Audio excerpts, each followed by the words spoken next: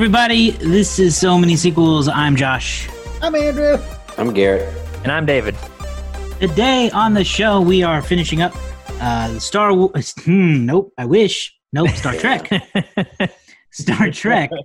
We're finishing up the Next Generation films.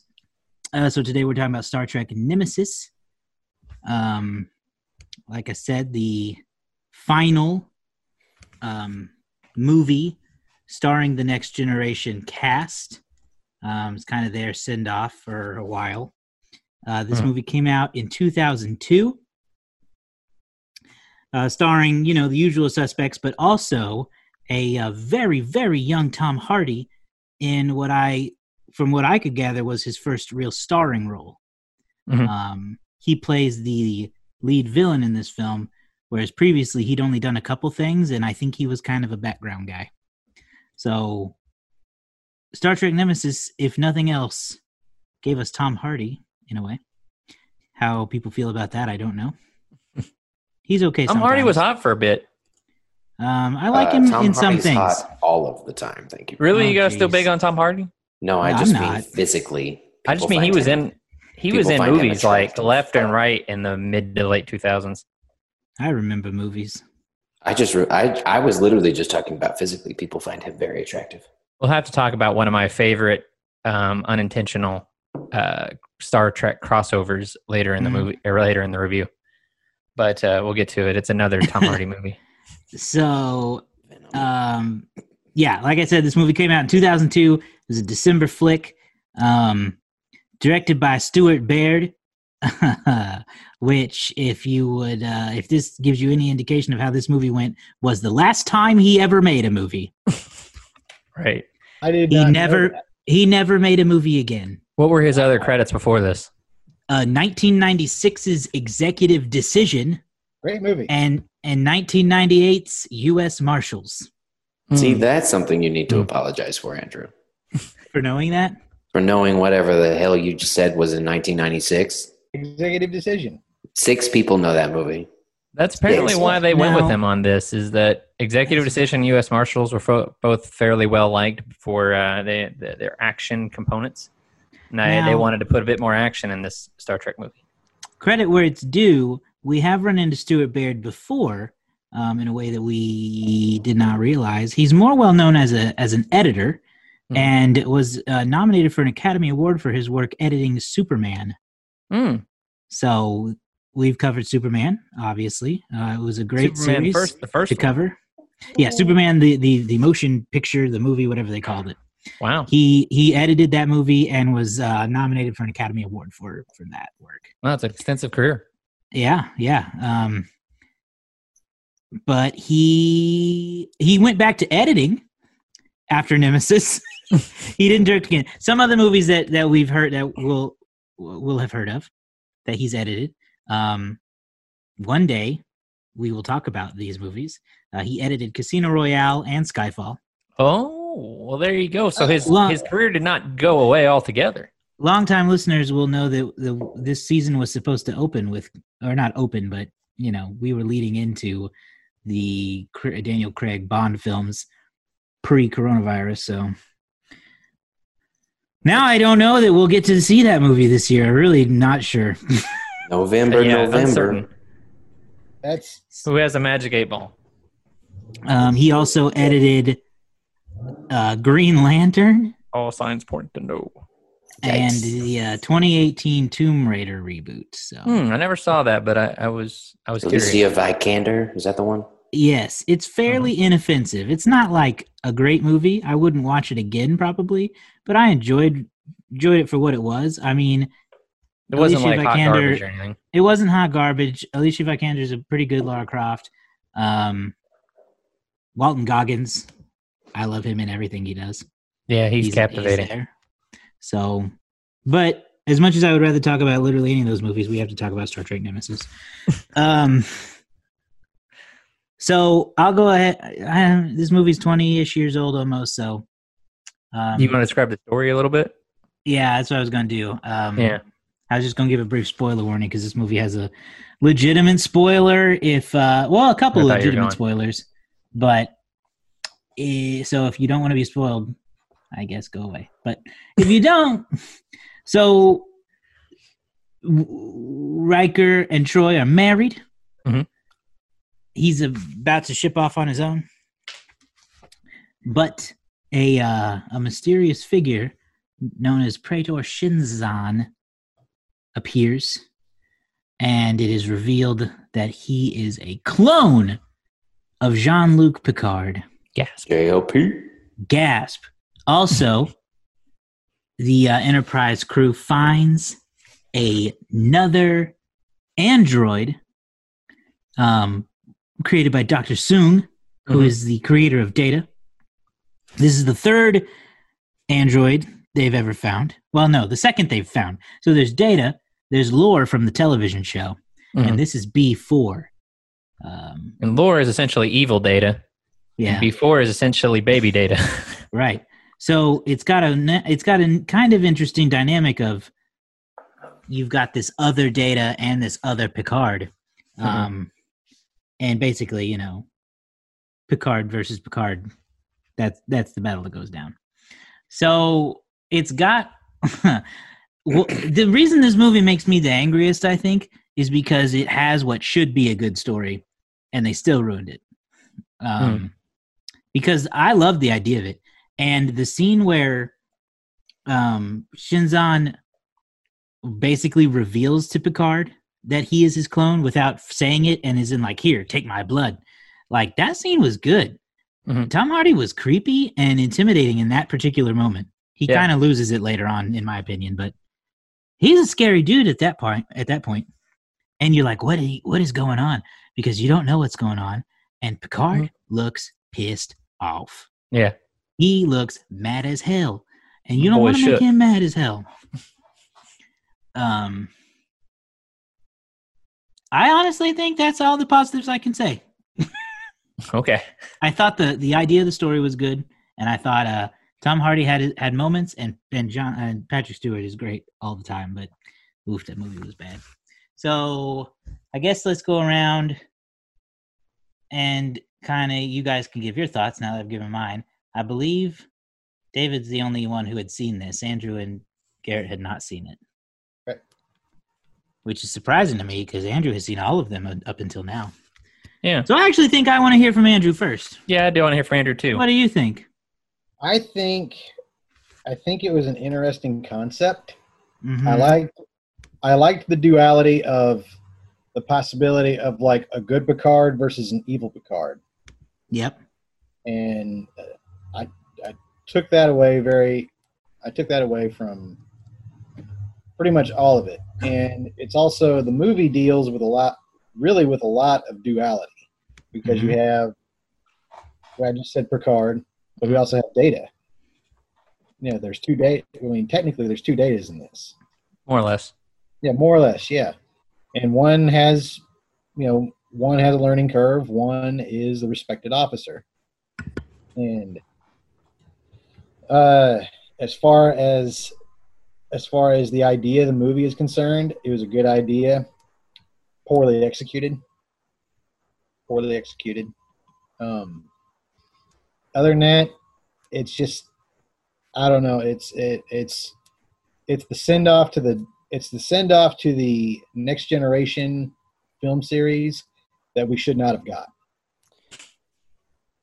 Yeah, it's a send off we didn't deserve. What's the important question for Andrew, because I have a bet going with myself.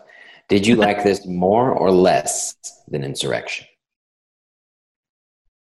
I'm kind of indifferent. It's not an answer. But you don't like one better than the other. Come on, it's you got not an answer. Okay. I would have to say I like this a little bit more. I knew it. You're wrong. You were so yesterday. Wrong. Oh, I knew you were going to like this one more. Why? No. Because he's predictable. Let's just wait, because Garrett's going to doesn't make sense. No, Garrett's going to give this a terrible review and then give it 3.5 stars at the end. This one's going to be bad all the way around. He's hated Insurrection for so long that even watching it, I think that you two, Josh and David, walked away thinking that movie was better than you remember. It wasn't great, but it was better than you remembered. It wasn't as bad as you remember. Andrew was the only one that had the opinion that it was still bad. And so I knew that going into this, that nothing was going to change his opinion on Insurrection, and that he was going to like this one more because of how much he hated Insurrection. I think and going into this, there was absolutely no way that he was going to like this less than Insurrection. You got ousted, boy. Hey, I'll take it. Garrett's in your head. Well, He knows that. He's living in there rent free, but he wants out. I do. Oh my God, it's the worst. well, I mean, like, Trying to get evicted. Would I ever watch this again? No, I don't really care for it. It doesn't do anything for me. It doesn't. But you had a better time watching this movie than you did Insurrection? I had a better time watching this because this was completely new. Oh my God. This was completely new to me. It's doesn't mean it's better. It doesn't make it better, but like, I don't know. The idea and the concepts were good. I like the ideas and the concepts better than the last one. So, my eyes are going to twitch. Your response is bad. You have a bad response to this. You know what? Fuck it. I'm going to own up to it. Ooh. That's my opinion. I'm sticking to it. All right. I'm going to call this movie Michael Jackson because it's bad, y'all. Bad. I don't know if it's Michael Jackson bad. It's I'm going to call this Leroy Brown because it's bad. Nobody knows what it was. Baddest man in the whole dang town. Yeah, I got you. No, this was bad. It was boring. Nothing happened except for that one scene where Tom Hardy revealed that he was a clone. Outside of that, absolutely nothing happened. Josh and I were watching this with another friend of ours who literally left because she was so bored. She was like, I'm going to leave, guys. You have fun. It drove her away because it was so damn boring. And realistically, the only reason I stayed is because I had to. It's really aggressively boring. It's awful. We must have checked the runtime about a dozen times throughout it. Yep. And every time an hour had passed, but realistically it was like 10 minutes. 10 minutes had gone by, but it felt like an hour. This movie is, I think, the longest one. It's almost 2 It's like right at 2 hours. Yeah, and it was 2 hours too long. It shouldn't have. I remember this movie coming out. I remember seeing the trailer, and I remember thinking, this looks really good. The trailer made it look really cool. It looked really creepy. It was none of those things. We all need to start remembering to watch trailers for these movies before we watch the movie, so that we can see how it's marketed before we see it, and then be able to talk about that. Because I have no doubt that the trailer made it look awesome. Trailers always do that. Yep, it looked really good. Yeah, we could do retro reactions. Yeah, these old trailers. I like that. Yeah, I have nothing memorable about this movie. Nothing stands out. There's absolutely nothing about this movie that should be recognized or considered. It should be straight forgotten. Wow. And when did you guys watch it? Last night? Yeah. Wow. Yeah. I watched recording, yeah. I watched it a week ago. Oh my. You've had time to let it stew. Mm-hmm. I hope it didn't though. I hope it left your mind. Oh, well, in places it did. You want me to go now? Yeah, go ahead. We've all gone. Okay. All right. Loved it. It's not as bad as I remember. It's really not. It's not nearly as awful as most people give it credit for. This movie is credited with killing the franchise, but the reason that happened was because nobody went to see this movie. That's true. This movie made next to nothing compared to all the other movies, and there's 5, 6, 7 different reasons you could accredit that to. But here's what I'll say: it is stunningly lackluster in terms of what they wanted this movie to do. That said, here's what I appreciate about it. It's darker tone. It's a very new kind of villain that we've seen, because we're getting the Romulans, which we've never seen in the films before. And you're getting a bit of like what feels like a closure for a lot of the characters, send off for a lot of the characters, but it also feels really half-hearted, all of the goodbyes, because like everybody involved, the actors, the director, the writers, even a lot of the people that the producers who have quotes here in like the various articles about this movie, all say there was another movie planned after this, but the box office performance pulled the plug on that. So I was so confused as to why they would go through all the effort of having Riker and Troy get married and go off to a new ship. Dr. Crusher's getting a new job. Here's that spoiler alert for you. Killing off Data.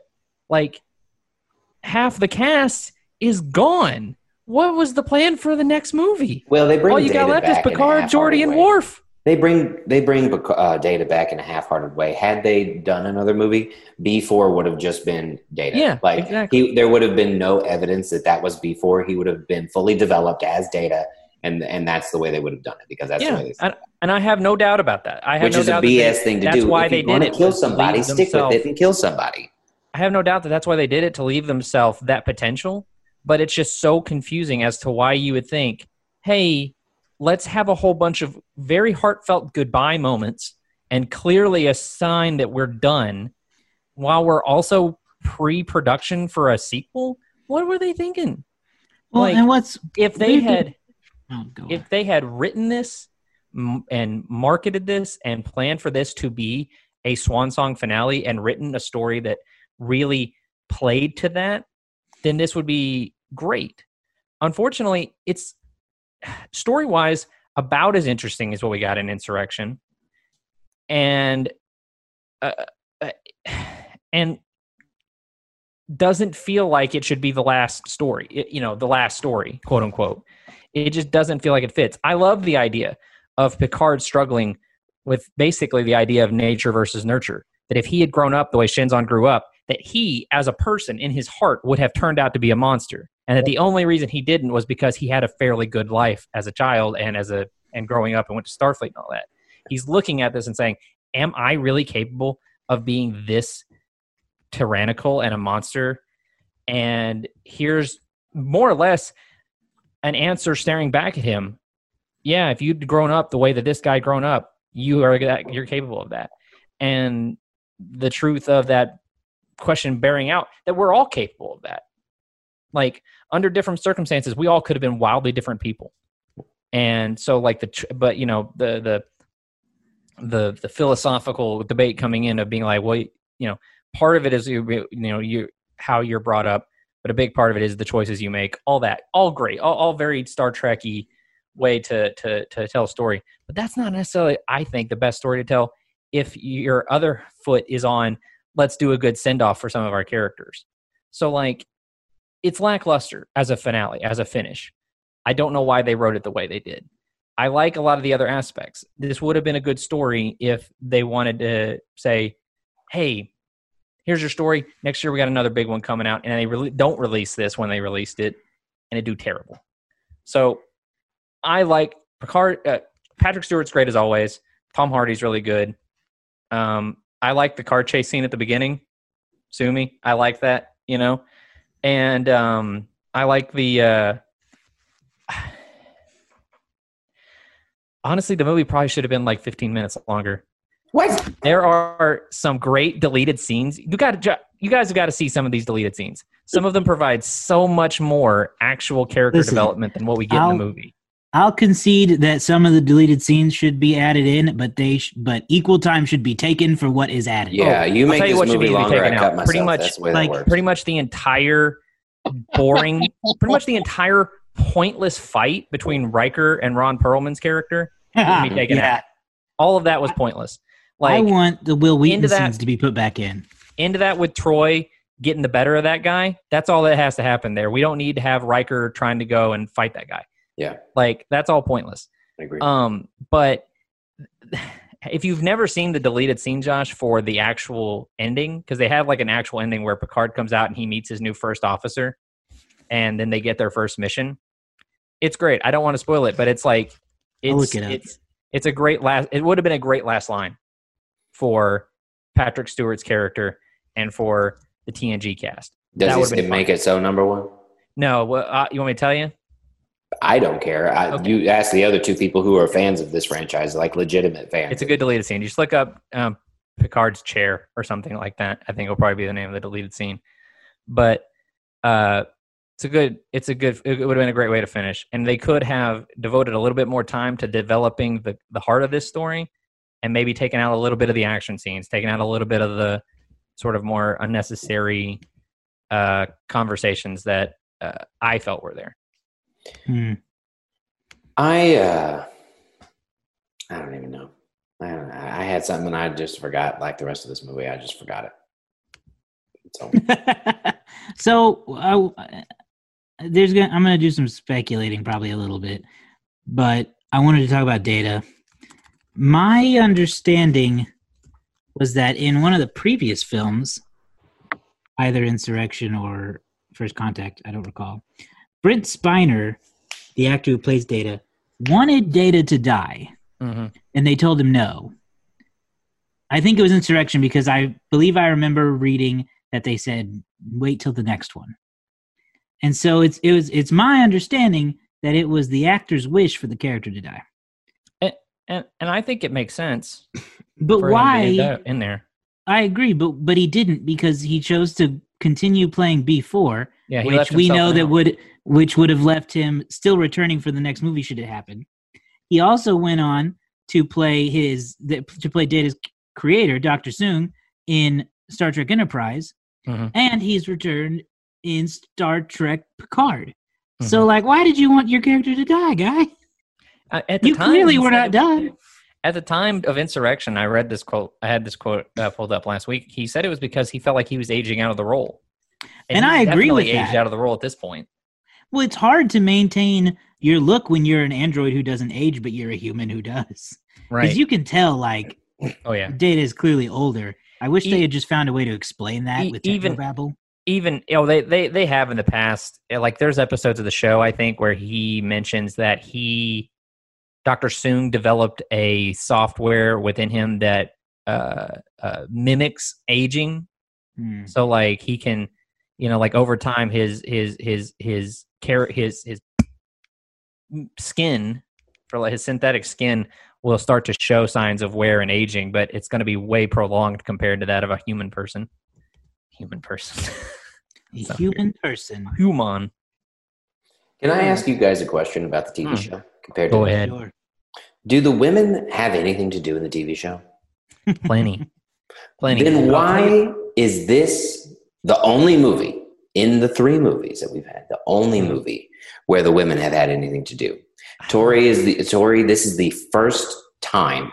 I was telling Josh and our other friend, I don't think that they have said the women's names in these movies outside of maybe a handful of times. I was not confident in either of their names outside of the fact that I knew Dr. Crusher because of Wesley. But I don't know her first name, Dr. Crusher. That's what I know her as. I did not know the counselor's name until this movie because she actually had something to do. And I think that's a problem with these movies is that these women have absolutely no point in any of them. And I find that's awful if they actually do things in the show, because again, I've not seen it, but if they have parts to play in the show, how are they so incredibly neglected in all of these movies? I'll tell you what, this might be a weird sign of the times kind of thing too. On the show, on any TV show, you have way more leeway to have multiple character arcs and character stories that are focused on different characters, different weeks. There are some episodes of the show that are super Worf heavy. Compared to the show, Worf is a right there with the female characters in terms of no real point of even being there. I agree. There are some episodes that are all about Worf. There are some episodes that are all about Geordi. There are some episodes. There are plenty of episodes that are all about Picard or Data or Riker. But these movies, by and large, just push Picard and Data to the forefront of these are the two. Basically, these are your 2 characters, and everybody else is just support staff. Right, they're the Kirk and Spock of this show. So I would say it's hardly just the women, but unfortunately for their characters, they seem to suffer the most because they don't even really get at times as much to do as Geordi and Worf and Riker. Yeah. So I couldn't tell you why, other than the fact that filmmaking of the 90s and early 2000s was still, at least in terms of action films, still very much a male-dominated line of thinking. Well, and then That's my other question regarding the cast of this, or the crew, is at this point in time, and I don't know the timeline, so I could be wrong, but at this point in time, isn't Worf already a captain of his own ship? Why is he always there? Well, this movie came out a few years after Deep Space Nine ended, and yeah, he does have his own ship. I think they try to casually explain by just having him being there for some event. Like, I think because it's because Riker and Troy's wedding in this scenario. It's Riker and Troy's wedding, so he came for that, and he just happens to be up on the ship when everything goes down. Gotcha. Why he's allowed to just start serving as the the chief of security. Like, it's almost like they just ignore the fact that he's a captain at this in these movies, and it's just like, just bring him back. What's funny to me is that an interesting parallel is that in Generations, one of the reasons that I read that George Takei said he would not return was because Sulu was a captain of his own ship and it would not make any sense for him to be there. And he stood by that and did not appear in the movie. Yeah. Because he was like, because they wanted him at the helm. And he was like, why would Sulu be at the helm? He's his own captain. Yep. You just want him there to serve under Kirk one more time. And I'm not going to do that. So it's kind of the same thing with Worf, except Michael Dorn just agreed to do it. Which is fine, but we looked a little at this kind of stuff, not really as in depth here as we are now, but when Garrett and I did a brief podcast about TV shows becoming movies, and it is a problem, I think, in general, where you sort of make that leap that some characters don't really get as much of the spotlight as they do in the show. That's the problem with an ensemble show becoming a film. You can't make room for everyone, but it is telling that they specifically chose to kind of ignore both of the only two women who are in the main cast. But if you're going, for me, if you're going into more of a story here, but they do, she gets an opportunity. But for me, still it's not one of really. those where if you're making an ensemble show into a movie, you have the opportunity you're going to make multiple movies. Put the other people that were not highlighted as part of the problem in the next movie. Give them all an opportunity to do something. I talked about, in my opinion, and you could all probably disagree with me, but in my opinion, Insurrection had the most opportunity for people to shine for various different things. The women still didn't really get a chance to shine, other than they talked about how they were excited their boobs were firming up more. But in Insurrection, more people had an opportunity to do something and be a part of something. Whereas the first two movies were focused on Picard and Data, with Geordi kind of having a little bit more, and Riker was there too. But like, you could have had an opportunity for like something to include Dr. Crusher. I mean, she's, in my opinion, the one that like got the shaft every movie. Yeah. Except for the fact that she was leading around Alfred Woodard's character in First Contact. But you have all of these previous stories, I'm sure, that you could have worked in some way, shape, or form to make them more a part of the plot and feel like they're getting something out of it. Because if I were any of those secondary characters and I saw these movies, I would be livid. Be like, we were as much part of the show as anybody else for 7 years, and we have absolutely nothing to do in 4 movies. I'd be furious. I think it's almost a bit of a metaphor, probably unintentional, that Dr. Crusher's first appearance on film, she is literally shoved off of the ship. I don't think they intended that, but it's quite telling. Yeah, she is. Data shoves her off the ship. Yep. Into the holographic water so that Data can be, I am Data, and I am the star of this show. Yep. Right. It's and it's something that I feel like if they were developing it today, like if they were to do a reboot series of this particular these characters, they would probably give a little bit more attention to all the other characters, because I feel like you got a little bit more with Chekhov and Scotty and even Sulu in these new Star Trek movies than we really got in a lot of the early ones. I mean, I'll have to go back and rewatch those ones and kind of compare and contrast more. But, you know, like, look, if we can manage like 30-something heroes in the Avengers movies, I feel like we can handle like 7 principal characters in a Star Trek movie. You're right.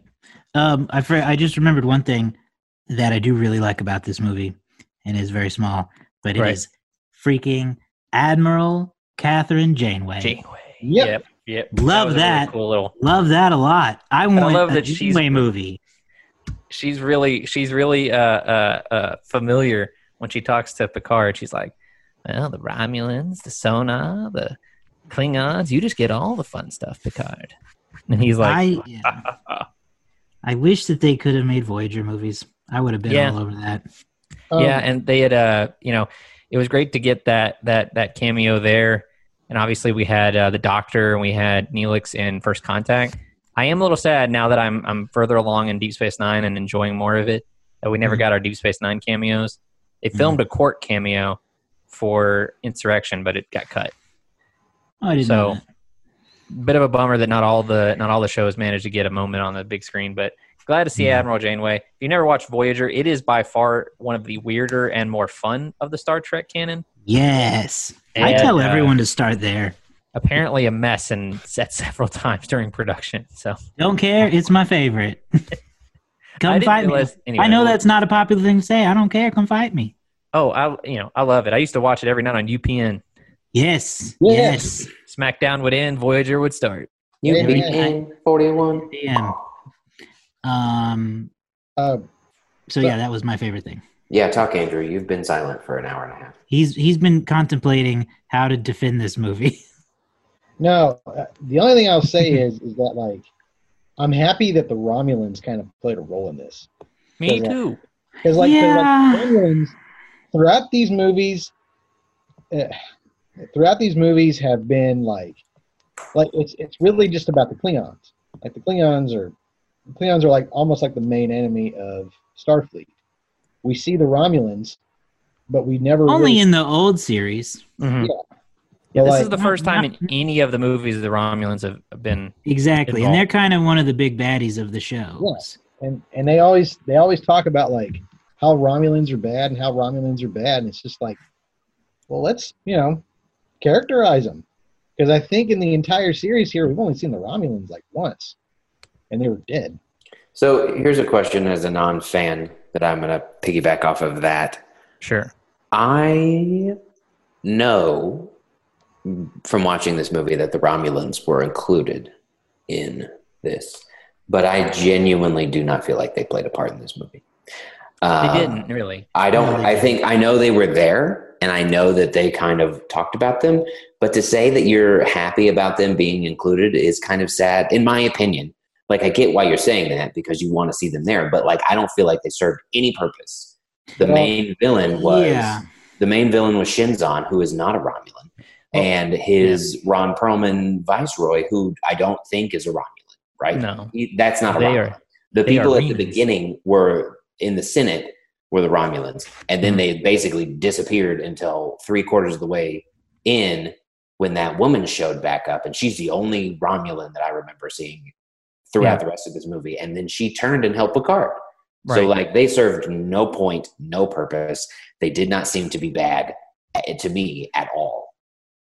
No, but the presence is really there because it does all stemming from their society. The idea, and I don't think they've ever actually shown Remus or the Remans before this movie, but you get this idea that the Romulans have been more or less subjugating these people for like thousands of years, and this is like their big coup d'etat. And the person leading them is this human clone of Picard. So it's all a little weird. Like they wanted to have the Romulans, but they were kind of afraid of going full on with it, which is confusing. The whole thing about Romulans is that they are sort of an analogy for ancient Rome, and they're like I can never really remember what the exact canon explanation is, but they're very closely tied to the Vulcans, and the Vulcans themselves have never really played a big part in the TNG storylines. But like, there's a real opportunity here to kind of like use that. And you're right, other than showing us the Romulan Senate at the beginning, it's very much about this, group of, I don't know, for lack of a better word, minority aliens that they've been taking advantage of all these years, sort of rising above them. And then the lone Romulan left really in the movie is this woman who kind of makes the decision to side with Picard and the Federation, which is a pretty big decision for a Romulan when you consider they've been having a Cold War for like 90 years. Yeah. It's interesting that going forward, the beginning of J.J. Abrams' Star Trek is still considered in this Prime universe. And Romulus is, after this point, destroyed. So Romulus, seems to have been on the mend maybe with the Federation, that this was like their entire political government been wiped out at the beginning of this movie. So like they're really as a society, they're kind of hurting, and then their whole planet gets destroyed. So the beginning of this movie was basically Star Wars, y'all. Yeah, I was going to ask you to talk about that because you identified it the most. We didn't know if there's any kind of intention to this or not, but Garrett had noticed that it in moments felt eerily similar to the Phantom Menace, I think.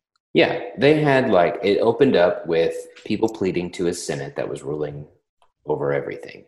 The Senate made this big, massive decision, and that's what everybody had to preach to.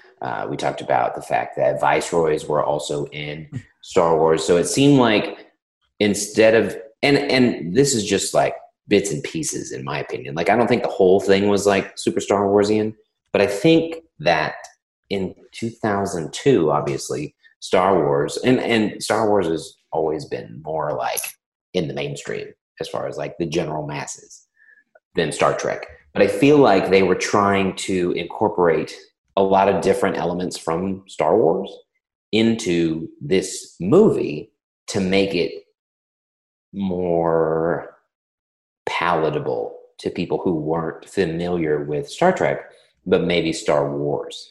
And they were trying to put those kinds of elements in there as these are things that we can play on and be like, oh, it's connectable.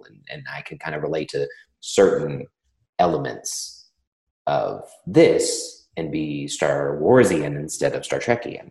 Do you guys did you guys pick up on any of those things? Because again, you guys know a lot more than me.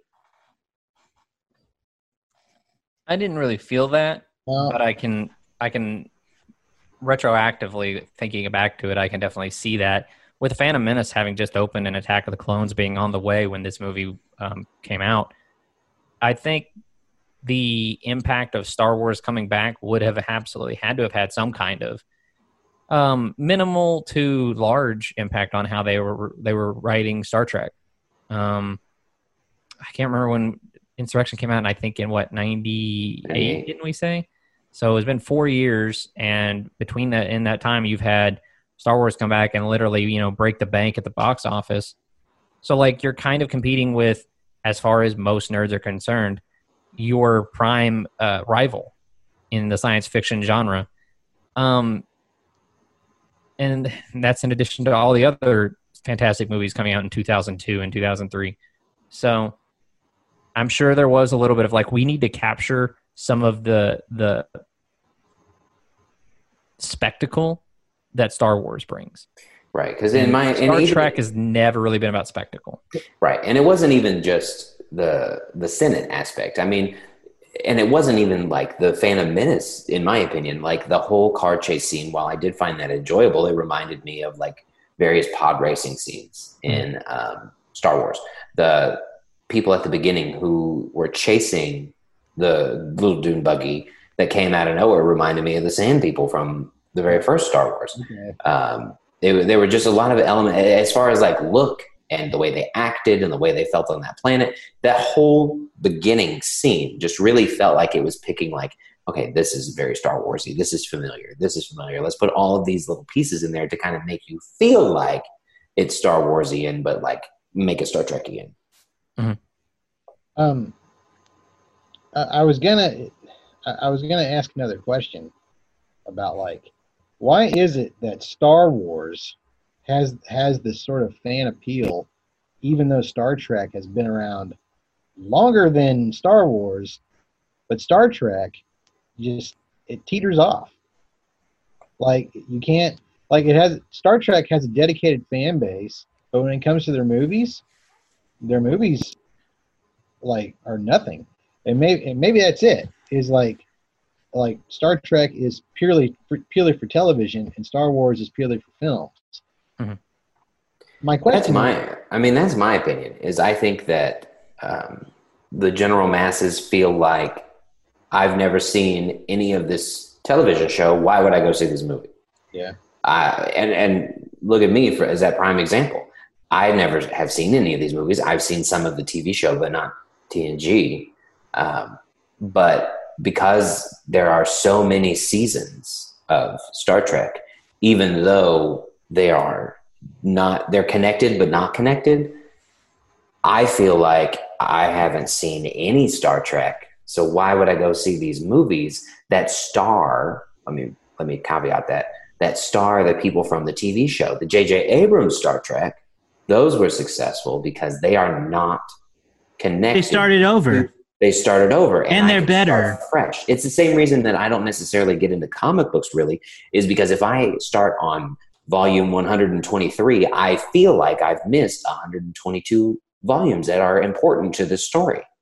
And that's why I feel like these movies that star these people are not as successful as like the J.J. Abrams ones who reboot everything. And I don't need to see the TV show. I can go see this movie and not worry about the previous 17 years or however many seasons they have. I don't have to worry about that. I would say in terms of the long term, because like you said, Star Trek started in 1966, right? Star Trek started 3 years before the moon landing. Mm-hmm. As a franchise, as a intellectual property, and then had a long hiatus until the 80s, except for the films that were coming out. And the films were hit and miss in terms of interest level. But I think even until, I would say right up until midway, like through season 5, season 6 of Star Trek, between 4 and 6, somewhere in there, Star Trek was still very niche, very cult. Like, this is all pre-internet, stuff like that. The thing about Star Wars in comparison is that Star Wars was like a big event. It was like, it's credited as being one of the first movies to be an event film. It is for kids, it is for adults, for whoever wants to go see it. And the benefit of, if you want to catch up on Star Wars, take you a couple hours, 3 nights, and you can be caught up on Star Wars. Like Star Trek, like where do you want to start? Where do you, and you're talking about, this is the 10th film in a franchise spanning 4 different television shows. Like, there's a lot of investment there, and there's tons of content that if you're genuinely interested, you could watch an episode of Star Trek every day for like 2 years, and then start the movies. Like you can do it however you want. Star Wars is much more is way more accessible, and is something that I think appeals to children even more than Star Trek does. Even though Star Trek clearly appeals to tons of kids at a certain point, but they do. It's just the accessibility of it. They do 2 very different kinds of science fiction. Star Trek is honestly the anti-Star Wars in a lot of ways, and it's a little cloudier now. But if you go back originally, when these 2 movies came out, Star Trek the Motion Picture came out just a few years after Star Wars did, kind of in response to Star Wars in a bit of a way. Movies like Star Wars and Close Encounters of the Third Kind of were like showing people that sci-fi is maybe cool again. So you watch Star Wars and you're like, oh, this is cool. I want to see more space stuff. And then you go watch Star Trek the Motion Picture and you are probably going to be very disappointed if you're expecting anything remotely similar, because it's not that kind of sci-fi. It's Like I'm obviously I'm not comparing this in the way that it's going to sound like, but Star Wars is like your action adventure sci-fi, and Star Trek is the motion picture is more along the lines of like 2001: A Space Odyssey.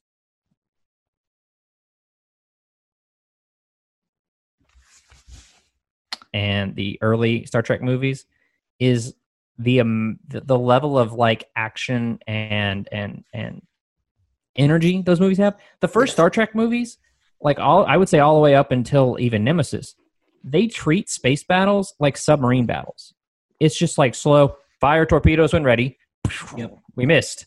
Fire again. Like it's just the slowest way to have and combat. Star Wars is out there with showing you dogfights. Yeah, and like they're doing dogfights in space. It's so much more action oriented. And so the new movies, like it opens up with like things blasting everywhere, explosions happening, big action, big excitement. The spectacle is there. Those early movies didn't have that much spectacle. The reason Wrath of Khan is so well beloved is because it's so intense as a character like interaction. You have these two dynamic personalities going at it, and they like something. We'll get into this another time, but Wrath of Khan, the antagonist and the protagonist never meet face to face, right? And yet they have this intense interaction throughout the film. But it doesn't make for quite as exciting. Like it's a totally different kind of way of appreciating a science fiction film. I've always called Star Wars more science fantasy than science fiction because it's so outlandish and it's so far beyond even what it could even be considered plausible science fiction at times. Star Trek is a lot smarter with their stories. And just the way they do things in general. It's not, I don't want to call Star Wars lazy because it's not. But if you're going to compare the two, they don't really get into the nuances in Star Wars like they do in Star Trek. No. They play to that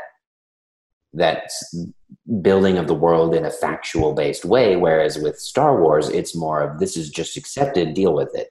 We're not going to really explain it, whereas Star Trek really kind of gets into the deep nuances and the world building, and that's just two different philosophies on how to build this world. Well, exactly.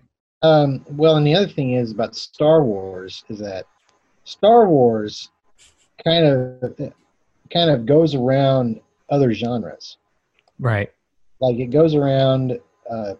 You could easily compare Star Wars to, say, samurai films or even westerns. Mm-hmm. All right. And I think that's where that appeal comes from, and I think that's where it's derived from. Yes. Whereas Star Trek, what? No, go ahead. I'll Star Trek is just completely, it's like pure science fiction, and it's thematic elements. It's very deep stuff. Cut these both to their core, too, and look at what they're about. Star Trek is about a advanced form of humanity exploring the universe, known and unknown, and bringing peace wherever they can. That's an admirable storyline that is fun to watch.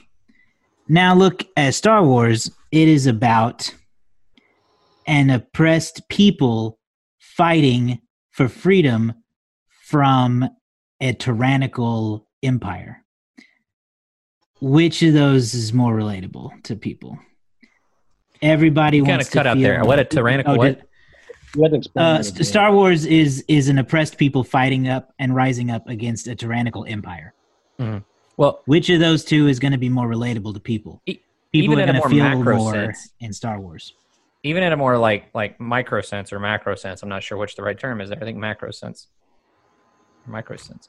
Star Wars is about a very simple hero's journey.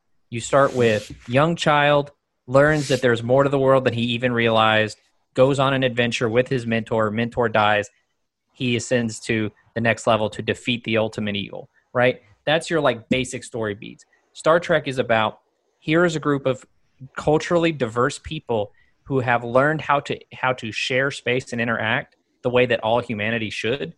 And here they're going to frequently meet with people who are attempting to break that sense of unity with new ideas. And here's how we will continue to maintain, despite the idea or despite the confrontation of new ideas, old ideas, what have you. Like Star Trek is supposed to be much more of an analogy of humankind's growth, whereas Star Wars is very much a more singular story about how one individual overcomes a hero's journey, an arc, if you will. Yeah. All right. Well, I have while I enjoy talking about this far more than Star Trek Nemesis specifically, we should probably move on toward wrapping this up by switching to talking about how big of a box office failure this terrible, terrible movie was. Let's do it. So Star Trek Nemesis debuted, as Josh said, the weekend of December 11th, way back in 2002. It finished number one with a 3-day total of $22 million, which by 2002 standards is not a very high finish. So hang on here. If we look at the weekend for Star Trek Nemesis and what it was going up against, it was a very difficult time to release. So Star Trek actually opened number 2. I said number 1 a second ago. I apologize. Star Trek Nemesis opened number 2. Oh, I guess I have these all wrong. These are my insurrection notes. Sorry. What are you reading here? Number 2. Sorry, excuse me. It opened number 2 with an $18 million haul. Just $200 million, or just $200,000 behind Made in Manhattan. In the number 3 spot with $12 million, you had Drumline. At number 4, you had Die Another Day, James Bond film. At number 5, you had The Hot Chick. Wow, what an awful lineup of movies. You remember The Hot Chick? I do. Yep. The only good one. It's me, Jessica. Drumline is the best movie on that list, if you're going to be real. Drumline's not that good. And the thing is, so Die Another Day. here's the truth of the matter. That was not necessarily the stacked lineup, but here's what was also going on at the time. A month earlier, Harry Potter and the Chamber of Secrets released, and it was the number 6. Let me pull that page up again. It was the number 6 movie that week. In its 5th weekend, made $6 million. So you have Harry Potter's big sequel. 1 week after this, guess what opened up? Lord of the Rings: The Two Towers. That's what I was going to think. So you have James Bond's 20th film. You have the second in a powerhouse trilogy, The Lord of the Rings, which we reviewed earlier this year. And you have the second Harry Potter film debuting a month before. It was a packed holiday weekend or holiday, and basically everybody made the decision, we're probably not going to go see Star Trek. Yeah, the people who marketed Star Trek to release it at this point in time was stupid. The winter timeline is for movies that are, in my opinion, pretty big blockbusters still. To an extent, you have some blockbusters. This movie is not that. It should have been released at a very different time. September. That's right. So Star Trek Nemesis would go on to make $43.2 million in the United States over its run. You add $24 million from international, brings its worldwide total to just $67.3 million, which is a very, very low finish. Going back and looking at 2002 on a whole, Nemesis, let me adjust this to in-year releases. The highest grossing movie of 2002, as you guys might remember, is Spider-Man. Then you have Lord of the Rings: The Two Towers, Star Wars Episode 2, Attack of the Clones, Harry Potter and the Chamber of Secrets, and My Big Fat Greek Wedding. Those are your top 5. Wow. Nemesis would finish quite low down in the number, where is it here?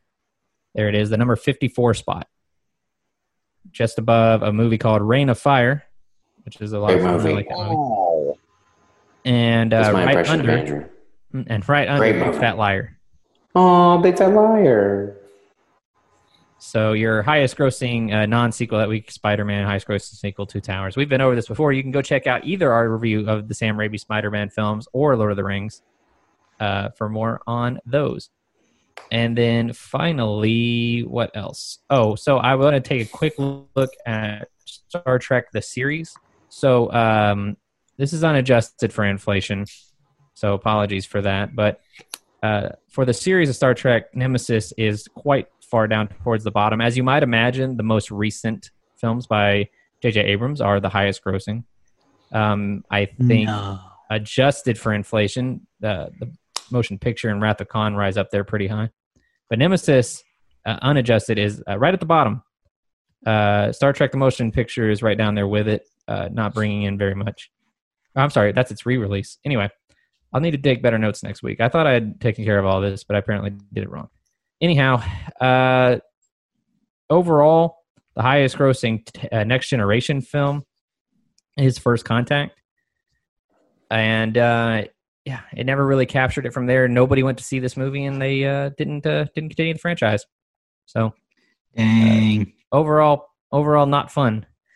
I forget who is running the Letterboxd game this week. It's you. Well, it's you, but I remembered a quick fun fact that this is mostly for Andrew because I think he'll get it better than. I mean, y'all will get it, but he'll get it. So Nemesis, the screenplay, was written by the same man who wrote Gladiator, The Aviator, and Hugo. Yeah. How did he write this shithead? Don't know. Have no idea. This must have just been like one of those things where it's just like, we're just gonna put his name on there. We all make mistakes. Like John Logan. John Lovitz. He's the lone credit. He's the only one who wrote this screenplay. The story was developed by other people, but he wrote it. When I saw that credit, I'm like, man, this guy has written so many good movies, and he's also a winner of Best Play at the Tony Awards, and so he's got decent. He can write. I mean, I don't know. I don't know what to tell you. It's just for every win, there's a loss, and clearly this is a loss. Yeah. Okay. All right. I have the score ready to go here. So for those of you who may not have watched this before, the Letterboxd game is where we go to Letterboxd, the very popular film community site / app. If you don't have it, try it out. It's a lot of fun. You just pick movies, rank them, give them your own ratings, give your own reviews. And luckily, it doesn't really divide reviewers, like critics and fans up. You're all in one pot, and so everybody's opinion is more or less weighed the same. Right now, in our overall scores, I'm in the lead with a whopping 5 correct guesses so far this year. Everybody else is tied at 4. So, Star Trek Nemesis, where do we think it falls? Just shout out your answer when you're ready. 2.2. 2.2 from Garrett. Low 2.2. I would go with 2.0. 2.0 from Andrew, going even deeper. 2.4. 2.4 from Josh. Normally, in a case of a tie, we have a few different tiebreaker options, but luckily we will not be needing a tiebreaker this week. The winner this week is Josh with 2.4. The actual score on Letterboxd, 2.6. Oh, that's too high. I don't know. I think that makes about as much sense as anything else. 4 people have put this in their top 4 movies. That's more than Insurrection. In their favorites. That's not right. So let me look here. I wonder if I can do this. So 2.6. First Contact, we went back and looked, was a 3.6. So a full point lower than First Contact, which I believe is the highest rated of these. Generations was a 2.9. So most people ranking it under Generations. And then Insurrection was a 2.7. So big drop off, like not that big of a drop off from Insurrection as far as most people are concerned. Terrible. That's it. So what are our personal rankings? 1 star. 1 star from Garrett. 1.5. 1.5 from Andrew. Wow. It's a 1 from me too, dog. Whoa. It's bad. It's a horrific. All right. Well, allow me to drag our terrible score up I'm going to give it a 2.5. I think that I don't think it's as I think it's a little bit interesting than Insurrection or Generations, and unfortunately, I have to give it a big downturn because I just don't feel like, as far as they should have made it, a better movie could have been made.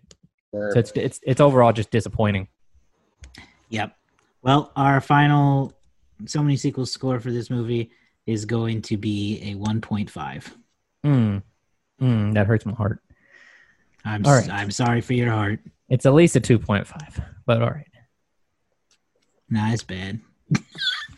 And that 1 star, that 1 I gave it, that's for Admiral Janeway. And you know what? And a little bit for the corner of Wesley Crusher's head that you get to see in the wedding scene. Yeah. If you watch the deleted scenes, like we talked about, there's a full little moment with Wesley Crusher that's worth it. And we do. Hey, you know what? Some of your 1 stars should go to the fact that they put Guinan back in. That's Yeah, true. Little Whoopi Goldberg. That was nice. They put her back in. That was nice. Never saw her again. She'd been married 23 times. That's a lot of times. That's a lot. Okay.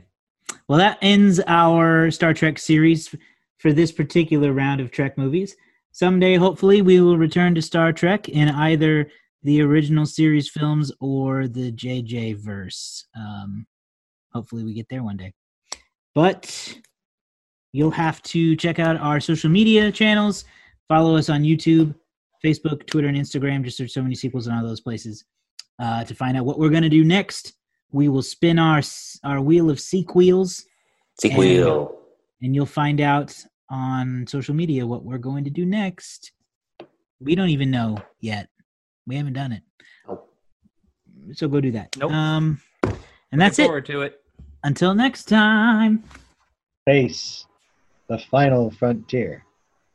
These are the voyages of the Star. Oh, he kept talking, huh? He did, yeah. He kept going.